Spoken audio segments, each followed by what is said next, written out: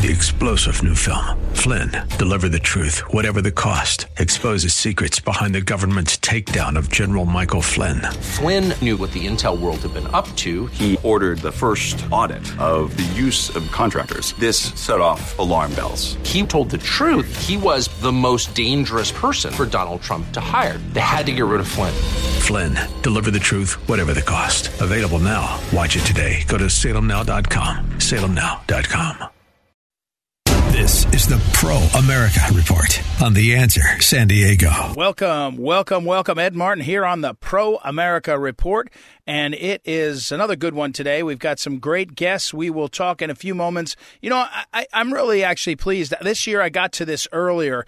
We have had in the past someone from Wreaths Across America, the extraordinary nonprofit that puts wreaths on the gravestones of soldiers. And I usually wait until late in the year.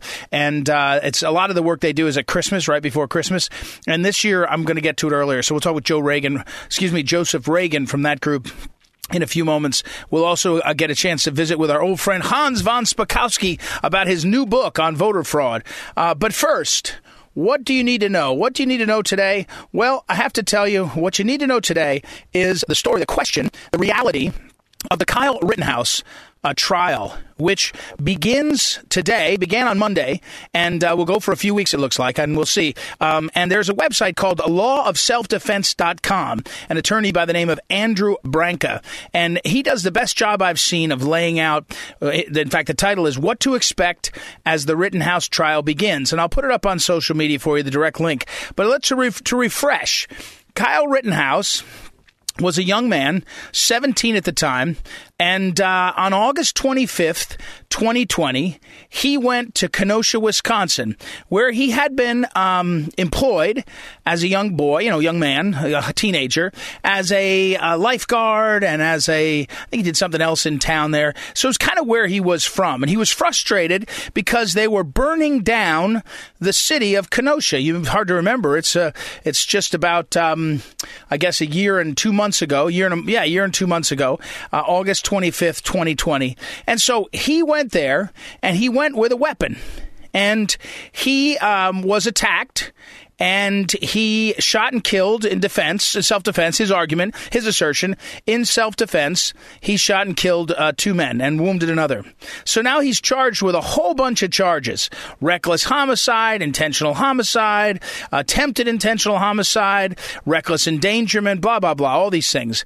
And the legal defense to all of the felonies, which is the big ones, is self-defense. I guess there's misdemeanor charges, and that may or may not be related exactly to what's going on. But here, let me say this right now. I agree with people who have said on social media and on radio shows that a lot of people, a lot of conservatives, a lot of people are ignoring this trial. This trial is a really important one. Kyle Rittenhouse, by the facts that are known, he went from his hometown, Antioch, Illinois, which is just a few miles away, and he went over there, and he went to Kenosha, and he went there because he wanted to protect the property that the rioters were rioting and looting and committing arson. That's allowed, right? This is America. That's allowed. And so he did that. Kyle Rittenhouse wasn't a kid. I mean, he was a young man, but he wasn't an inexperienced kid. He had been trained in some aspects of medical care. I'm not sure if it was from being a lifeguard or otherwise. And he was there. He had with him a first aid kit. He knew what was happening, and he carried his own AR-15 pattern rifle, which is lawful to carry in Wisconsin. And that's the facts right there. So what we know then is that about almost midnight, chaos that was going on, and people were coming at him. And so he did shoot and kill 2 people. That's not in dispute. And so the question is, can he be charged with homicide for it? And what this country needs to understand, and what people should care about, is that Kyle Rittenhouse was one of the few people that ran towards the bullets in that summer of hell that was engineered, at this point, I think we can say, engineered by the leftists who wanted to take down President Trump. Because is there a reason why this whole summer, in the last 4 months, there was no rioting? You ever wonder why? Did they get all the problems solved of race? Did Black Lives Matter and Antifa get all of their problems solved? I don't think so. I don't think so at all. In fact, what we can say now is they used the summer of 2000, they, meaning the left, to fortify the election. And one of the fortifying aspects of it was to have the media and the friendly friendly administration, not the police, don't blame the police, but in those cities where they had mayors that were just leftists, they let the things go wild. Think of Portland, think of Kenosha.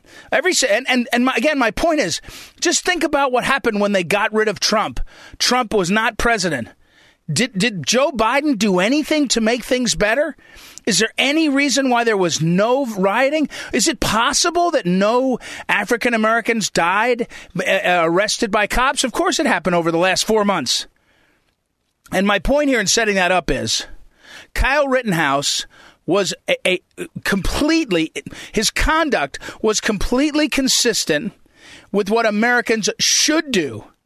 Stand up for the property, stand up for their towns, stand up for what's happening. He is a hero. That's true. Kyle Rittenhouse is a hero. Kyle Rittenhouse should be regarded as someone who did the right things. He actually did the right. He stepped up in a way that was, frankly, it was much more worthy of praise than the tens of thousands, hundreds of thousands that Americans that sat home and watched cities burn. I'm not at all inviting people to go get their gun and go out and shoot up the place. That's not what happened to Kyle Rittenhouse. Kyle Rittenhouse was threatened. Kyle Rittenhouse's life was in danger. Kyle Rittenhouse wasn't a newbie to guns. He knew what he was doing. He knew how to handle it. And so he protected himself precisely because he was attacked. And these people that attacked him, he knew that he was in a real problem. He was actually in a big, he was fearful of his life. And there's no reason to think that his judgment, it was subjective. It's his judgment, right? It's not anybody else's. But it's his judgment. He was concerned that he was going to die. And so the reality of this is that Kyle Rittenhouse is someone who should be encouraged. He should be acquitted in this case. He should be acquitted completely, and he should be completely, not put in this position. He shouldn't have been put in this position at all. But the reality of the scene there and of what happened to him was that his life was threatened. That's reasonable. The people that were acting there, and some of them will be at the center of this trial, will be the conduct of some of them. And one of the things the judge dealt with was that he actually had to, the judge had to rule on what they could call the people who are involved in this, because they're not exactly Boy Scouts, the people that were rioting, that attacked him and all that. So this is what's going on. This is what's at stake. And the idea that this guy, Joseph Rosenbaum, who was killed, is going to somehow be vindicated by holding Kyle Rittenhouse to a standard that any normal American, if you knew the facts, instead of just hearing the media hysteria, if you heard what the facts were, you would have a much different impression. So my point is here, what you need to know is this. What happens a lot in this country is that the left does crazy, terrible things, and then they get away with it. They rioted and burned cars on Inauguration Day 2017. None of them were charged. All those charges were dropped. And when when conservatives do something, they get charged. They get hung out to dry. January 6th is an example. The Tucker Carlson movie starts tonight. But this is another example. Kyle Rittenhouse was trying to save his community. Kyle Rittenhouse was trying to protect property. Kyle Rittenhouse was in the great tradition of this country. Is he perfect? Of course not. I don't even know him. Maybe he is perfect. I don't know. But he certainly was within his rights to do what he did. And the people that were burning down Kenosha and rioting and looting, they should be on trial. You hear anything about those trials? What you need to know now is we, you and me, people that care, have to stand up for Kyle Rittenhouse. We have to be on his side. Because what happens to conservatives a lot of times, and Americans, they just get tired, they move on. And the left stays and tries to punish and punish and punish. All right, everybody, I got to take a break. That's what you need to know. We will take a break and be right back. Ed Martin here on the Pro America Report. Back in a moment.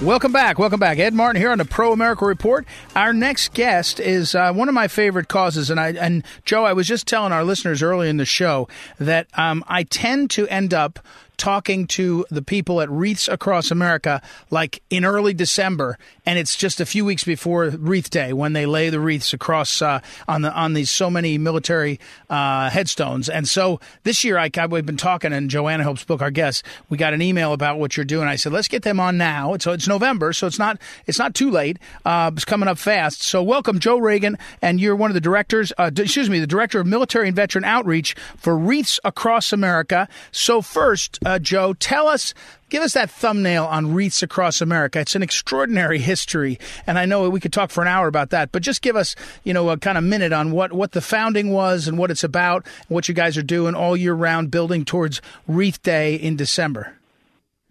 Yeah, no. First of all, Ed, I can't thank you enough for your continued support of the program, and I know you and a lot of your listeners are huge supporters of Wreaths Across America.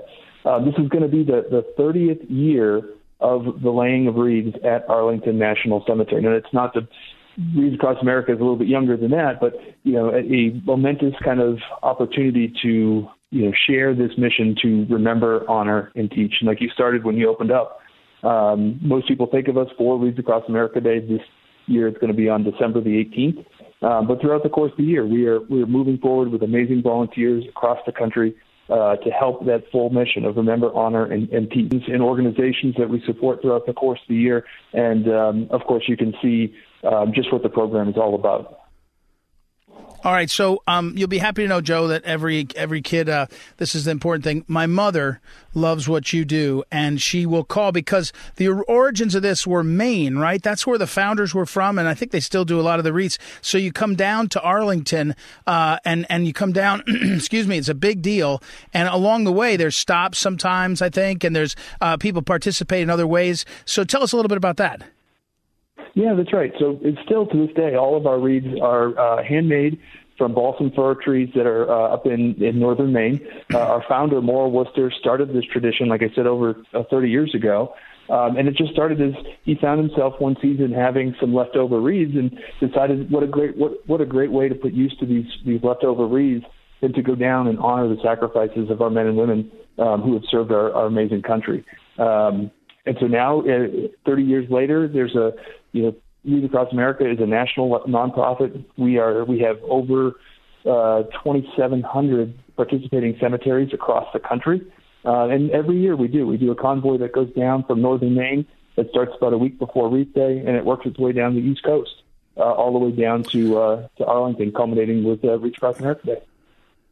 So, Joe, there's lots of. I'm from Missouri, and out there we have incredible. Out at Jefferson Barracks, we have an incredible military cemetery there too. Has it grown to go to other cemeteries? Do people decide to participate in a way where they are and put wreaths on the stones in other places, or is it Arlington focused? It really is. Our volunteers across the country make sure that this happens at over 2,700 different cemeteries across the country. So you really do. It's one day, but it really is an opportunity for everyone in America to come together and to focus on the stories of our service members and our veterans and what they've done for this country.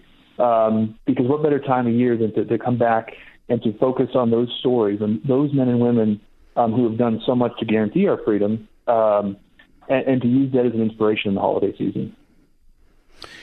Again, remind our folks where they can go to find their ways to support and see some of the stories and some of what's happening. Absolutely. It's wreathsacrossamerica.org. You can find all sorts of information about our program there. And again, there's opportunities there to engage with us as a fundraising partner, opportunities to volunteer. So there's lots of things that you can do to support our mission to remember, honor, and teach.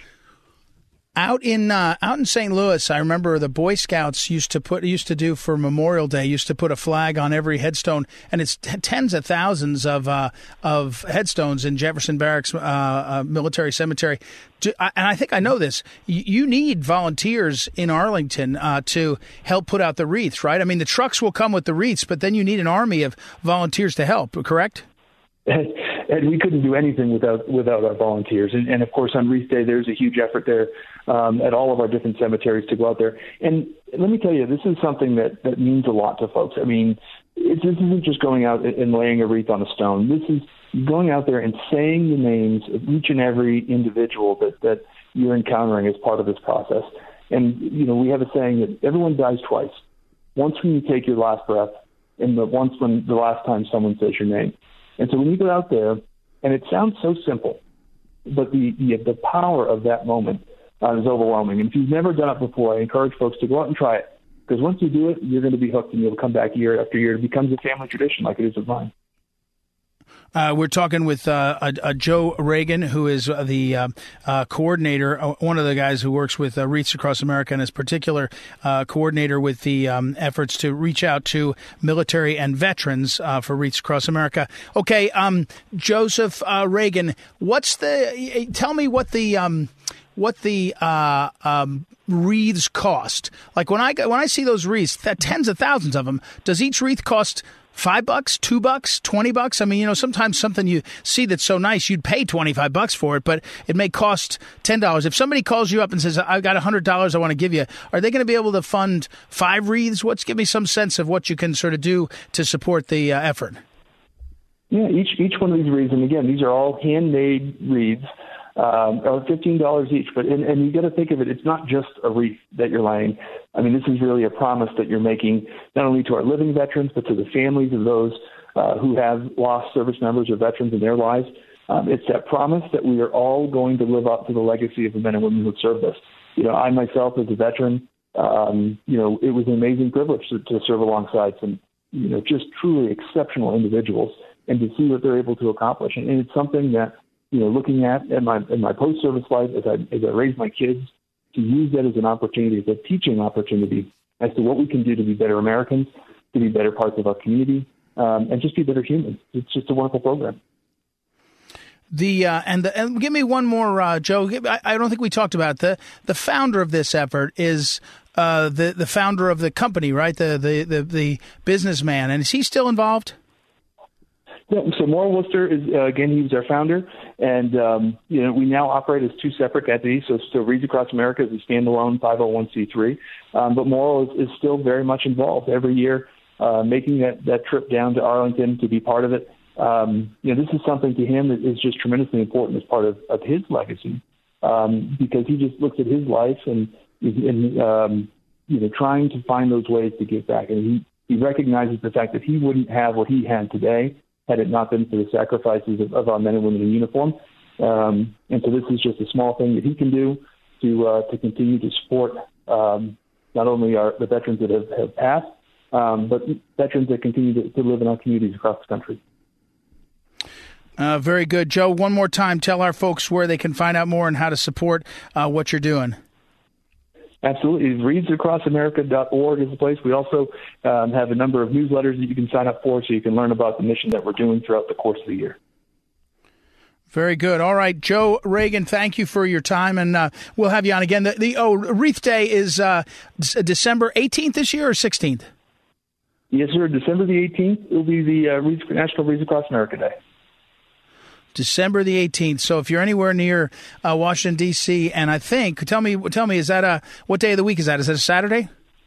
It's always going to be a Saturday, and that's not just Arlington. That's go to ReadsAcrossAmerica.org and look up where you are. You'd be surprised. There's probably a location participating near you that you can do this regardless of where you live across the country. Yeah, well, and that's what I was going to say. Find out. That's right. Go to the website and see where you are. If as I'm thinking about it, if you're near Arlington, and you need a reason to come to Washington D.C. for the Christmas season, it's a I've seen I haven't participated, Joe. I'll tell you, I've seen it though, and it's incredible, kind of an army of volunteers, but all across the country. All right, Joe Reagan, thank you. Wreaths Across acrossamerica.org. We'll put it all up on social media, and we got to run. We'll take a quick break and be right back. It's Ed Martin here on the Pro America Report. Back in a moment. Welcome back. Ed Martin here on the Pro America Report. It's been a while since we talked to our old friend Hans von Spakovsky. He is, of course, the Senior Legal Fellow and the manager of the Election Law Reform Institute at Heritage Foundation. He's been involved in elections, involved in defending the Constitution. He was a commissioner of the Federal Election Commission, and was also counsel to the Assistant Attorney General for Civil Rights in the U.S. Department of Justice. Just been working on these issues a long time. Well, he's got a new book. He told us months ago that he was working on a book called, and the book is out. It will be out on Tuesday, on Election Day, in Virginia's Election Day, New Jersey's Election Day, a few other places. It's called Our Broken Elections, How the Left Changed the Way You Vote. So welcome back, Hans von Spakovsky. How are you, sir? Hey, I'm doing great. Yeah, it's coming out on, if you can believe it, at the 1-year anniversary of last year's very contentious election. Yeah, it's fantastic. Good timing. I hope it makes it that people will, and with John Fund, who's done great work on voter fraud and the other issues. Right. So, Hans, before we get to the book, observations about the observations about Virginia's election. There's been allegations that some of the counties were not abiding by the rules on absentee ballots. I mean, one of the things when we look back at 2020, and you've done it so closely, is there wasn't just one tactic that was done. There was lots of different things that seemed to make the system not work as well. I'm being generous there. Same thing seems to be happening in Virginia a little bit, no? It is, and in fact, it's probably no surprise given that Terry McAuliffe, the Democratic candidate, has hired apparently Mark Elias, who was basically the legal general behind all the lawsuits last year. And in fact, there was a lawsuit filed in Fairfax County, Virginia. That's the largest county in the state, represents a very large portion of it, against the general registrar of the county because, in essence, the general registrar said that they were not going to comply with the state law that requires you, when you request an absentee ballot, to not only put it down your name and your registration address, but also the last 4 digits of your Social Security number. That's a security precaution. It's one of the only ways to make sure it's really the voter requesting the absentee ballot. And this general registrar said, well, that may be the law, but I'm just not going to abide by it. So we have this strong probability that potentially hundreds, if not thousands, of ballots that should not be counted under the law of this state will get counted in this election in, it's probably no coincidence, Ed, a county that is these days a big Democratic stronghold. Yeah. No, none of it's a surprise, and we don't need to discuss this now. But I've been saying something similar to what President Trump said a few weeks ago, which is a lot of the grassroots folks think the system was rigged, and they're just not going to engage again if they don't see somebody trying to explain it. Which is why your book, again, the book title is "Our Broken Elections: How the Left Changed the Way You Vote," and it is Encounter Books has done some great books. Who is publishing it? Hans, when you look back at 2020, dug into it again, you're not a guy who's worked on elections. You are an election law expert. You're an election systems expert. And in the descriptions of the book, and the book comes out next week in the next few days, it says the real story of a broken election process. My question for you, Hans, at this point, and again, it's Hans von Spakovsky, the author and the noted senior legal fellow at Heritage Foundation we're talking to, is the system beyond repair? I mean, do we need a new system? I don't really want Washington to design a system, but it feels like the system is broken, and I don't think either party seems to be serious about addressing that yet. No, it's not beyond repair. There are very basic steps that can be taken by states to fix many of these issues. In fact, Florida, Georgia, Texas, a few other states at the beginning of this year, actually, their legislatures passed some good reforms to fix some of the holes and the vulnerabilities in the system. It's not enough. There are other states that haven't done this work, but it can be remedied. It can be fixed. And look, frankly, one of the ways for that to happen is for more folks at the grassroots to get involved and start doing what parents have been doing by showing up at school board meetings, well, folks also need to start showing up at the county election board meetings wherever they live to keep an eye out on what those election officials are doing, what they're not doing, to make sure they're taking all the steps they should to ensure the integrity of the voting process. Again, we're talking with Hans von Spakovsky. His book is out, Our Broken Elections, How the Left Changed the Way You Vote. Hans, the 2020 push, you mentioned Mark Elias. A lot of it's now publicly documented. They did interviews for, I think, Time Magazine or Newsweek Magazine, and it's all come out publicly. Zuckerberg's $419 million at least that was spent through nonprofits. Was 2020 the culmination of the system being broken? I mean, in other words, the real story of broken election process, they finally used sort of all the tools all at once. Is that what happened? Yes, it is. Many of the changes that were made, like trying to void voter ID laws, trying to get rid of signature comparison on absentee ballots, all these basic safety precautions, the left's been trying to get rid of those for years. And they've been, in many respects, unsuccessful in many of those areas. But finally, last year, unfortunately, using COVID as an excuse, and in many cases an unjustifiable excuse, they convinced states to make many of these bad changes in the law, and now they basically want to make them permanent. And so you have places like Nevada where they had never before mailed out absentee ballots to all the voters, and now they've decided, we're going to do that all the time, which is extremely risky and dangerous because absentee ballots, that's where fraud often occurs. Easiest way to steal an election is with absentee ballots. Hans von Spakovsky, what is your optimism that there'll be enough reform and enough energy sustained to make sure that the 2022 elections go well enough, especially at the federal level? Well, look, for example, in Congress, Republicans have been great. They have stayed together as a caucus. They have successfully filibustered and prevented several of the really bad election bills that have been pushed forward by Nancy Pelosi that would have been a federal takeover of the administration of elections. So they've actually been doing a good job of that. A number of state legislatures acted at the beginning of this year, and we still have the legislative session that'll start in January of next year in many states, where we get a second chance to convince other states to fix these problems so that we have good elections at the end of the year when we elect all of our congressional representatives.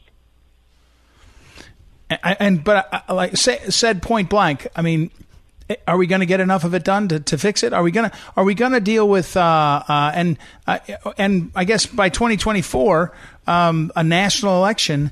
So here's the way I heard someone describe it to me. They said we need an election process that both wings of this country will have confidence in, because a year after the 2016 election, somewhere close to 70% of Democrats said the election was rigged. They believed Hillary Clinton, who was saying Russia, Russia, Russia. And close to a year after the Trump of the 2020 election, Republicans, 78%, think the election was rigged. It's not a good system to have such lack of confidence so easily kind of subscribed to by the citizens. So can we get a system that people say, oh yeah, it's working, or are we just going to live with this back and forth?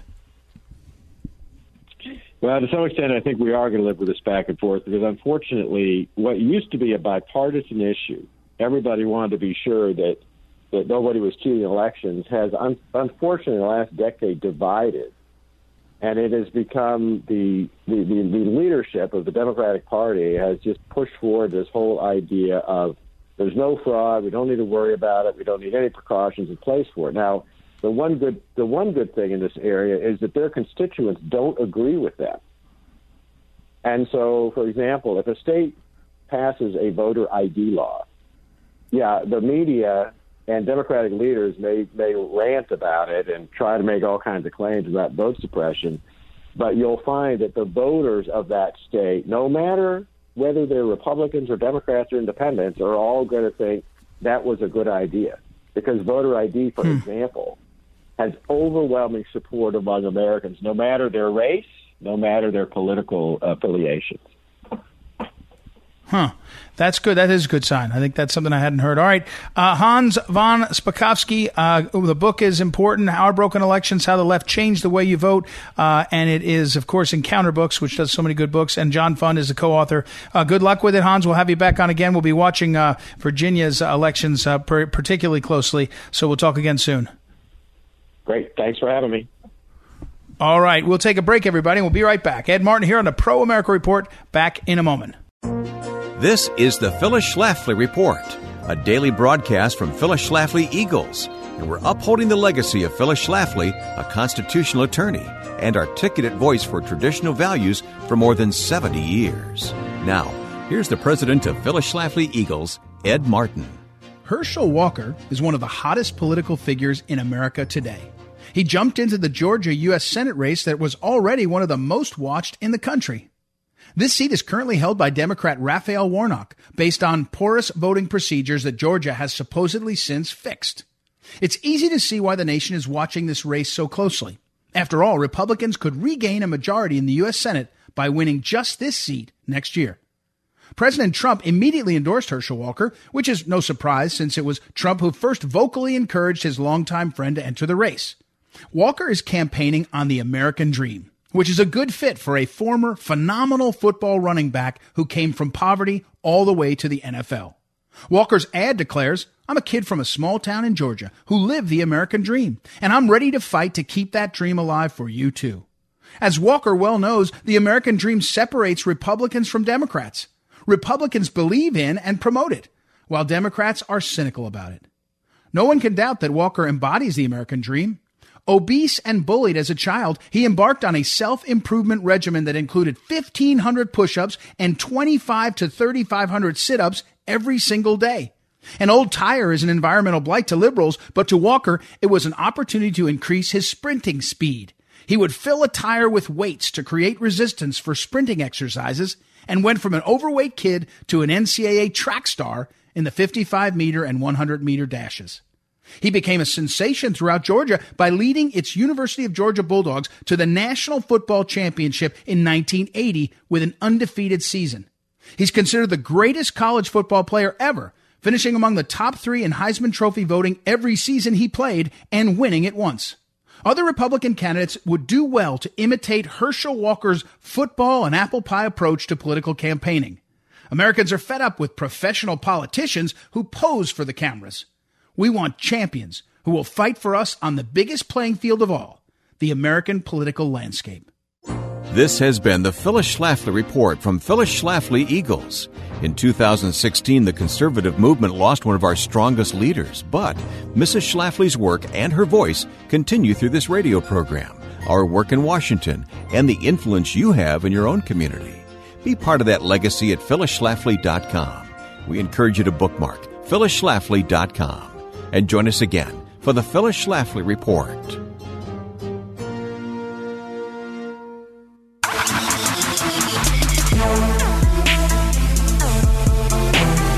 Welcome back. Ed Martin here on a Pro America Report. Hey, I told you I would close out with my predictions on Virginia's gubernatorial race, so I'm ready to predict.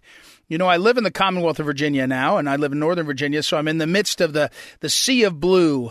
The rest of the Commonwealth of Virginia is pretty much conservative and Trump country, but up in the northern part, Northern Virginia, Fairfax County, Loudoun County, very, very many people who vote a little bit too far left for me.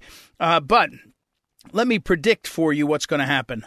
And first of all, let me say the context of the race. In a normal race, I think Virginia is a +5 for the Democrats. In a normal, if you could just take all the other things out of it, I think that would be right. In this context, though, the wrong track of the country, you know, somewhere north of 70% of the country, I think it was 72%, Democrats and Republicans think the country's on the wrong track, maybe 71%. That's astounding numbers. And so we're not in a vacuum. And a lot of people are looking up and they're saying, what direction, what do we got going here? And then you have to choose. And the choice is Terry McAuliffe, who, no matter what you think of him, is he's a carnival barker, a salesman for the Clintons, and, an old-fashioned Democrat Paul. Now, again, normal times, that guy wins.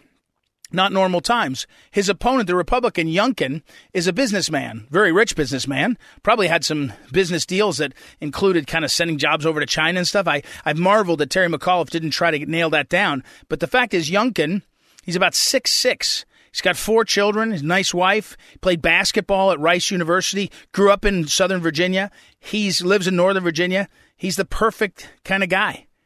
And then, in this context, the issue that became the biggest issue in 2021 for this election was the schools. And Terry McAuliffe dismissed the parents' concerns by saying parents shouldn't be involved in the schools the same way. And Youngkin pounced. So you got wrong track for the country, people not believing that Biden's up for the job. Here's McAuliffe, who looks just like another, insider. And then the school thing. And I don't think you can underestimate the school thing, the school issue, because so many people pay high taxes in Virginia for their schools that it's galling. Even in the best of times, you hear people complain, I pay so much in taxes, and so here's McAuliffe siding with the teachers unions and saying you shouldn't be involved in this. It's none of your business, parents. It just sort of became one of these things where people said, I'm not going to take that. So that's the background. Now, the other thing that's going on, very little coverage of this, is Virginia, even as it's gone sort of blue. McAuliffe won in 2013, and then Northam won in 2017. This is the governor's race. And whoever wins the governor's race, generally down below that, the attorney general and Senate governor just go the same party. But so it's been kind of a blue state. Biden won by 8 or 9 or 10 points. Hillary won by 5 in 16.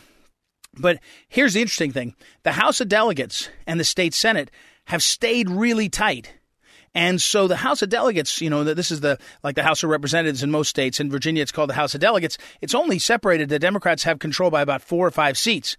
And same thing in the Senate, very close. So what you have had this year is tons of money put into running good races. And so there's really good candidates running as Republicans challenging the incumbent Democrats, and it's at the delegate level as well as the Senate level. And the impact of that is that you have more energy and organization than you might usually have. Now, having said that, it's always better to be an incumbent, right? Incumbent has a money advantage and also the name ID and all. But in this case, it's created a dynamic where people can really see a path to winning back the majority Republicans in the House of Delegates and State Senate. So that's been a big factor, too. So here's what you have.